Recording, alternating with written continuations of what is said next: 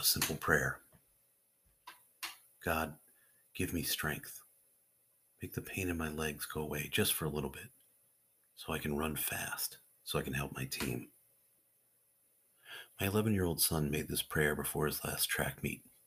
He's in sixth grade and has been yoked with running the mile and half-mile races for his team, his two least favorite events. He comes home every day with a heavy heart. Recently, during a flag football practice, he injured his foot and legs. The pain was bad enough to draw tears. Before his last track meet, I put him to bed and he was distraught. My legs hurt, Dad. I'm not sure if I can run the race tomorrow.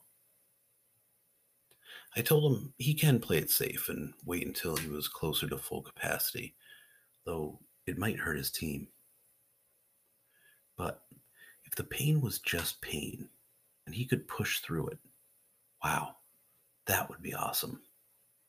Because if he could run the two longest races while injured, he would know deep in his heart and soul that he had accomplished something no one could take away from him.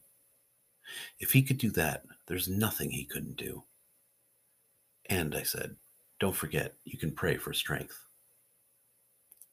I missed his two big races the next day, but I made it in time to see him get trounced in a relay.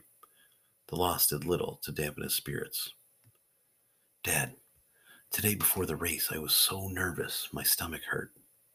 So I went to the porta potty and I prayed.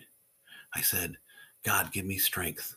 Make the pain in my legs go away just for a little bit so I can run fast, so I can help my team.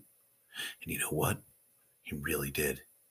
My legs instantly felt better, and I got my best mile time ever. In a life of consistently being proud of my son, this was the greatest. He taught me the power of simple faith and prayer. He didn't just pray for himself, he prayed to help his team. Think about that for a moment. God loves this stuff. Mike Sposito, owner, SpoWorks, LLC.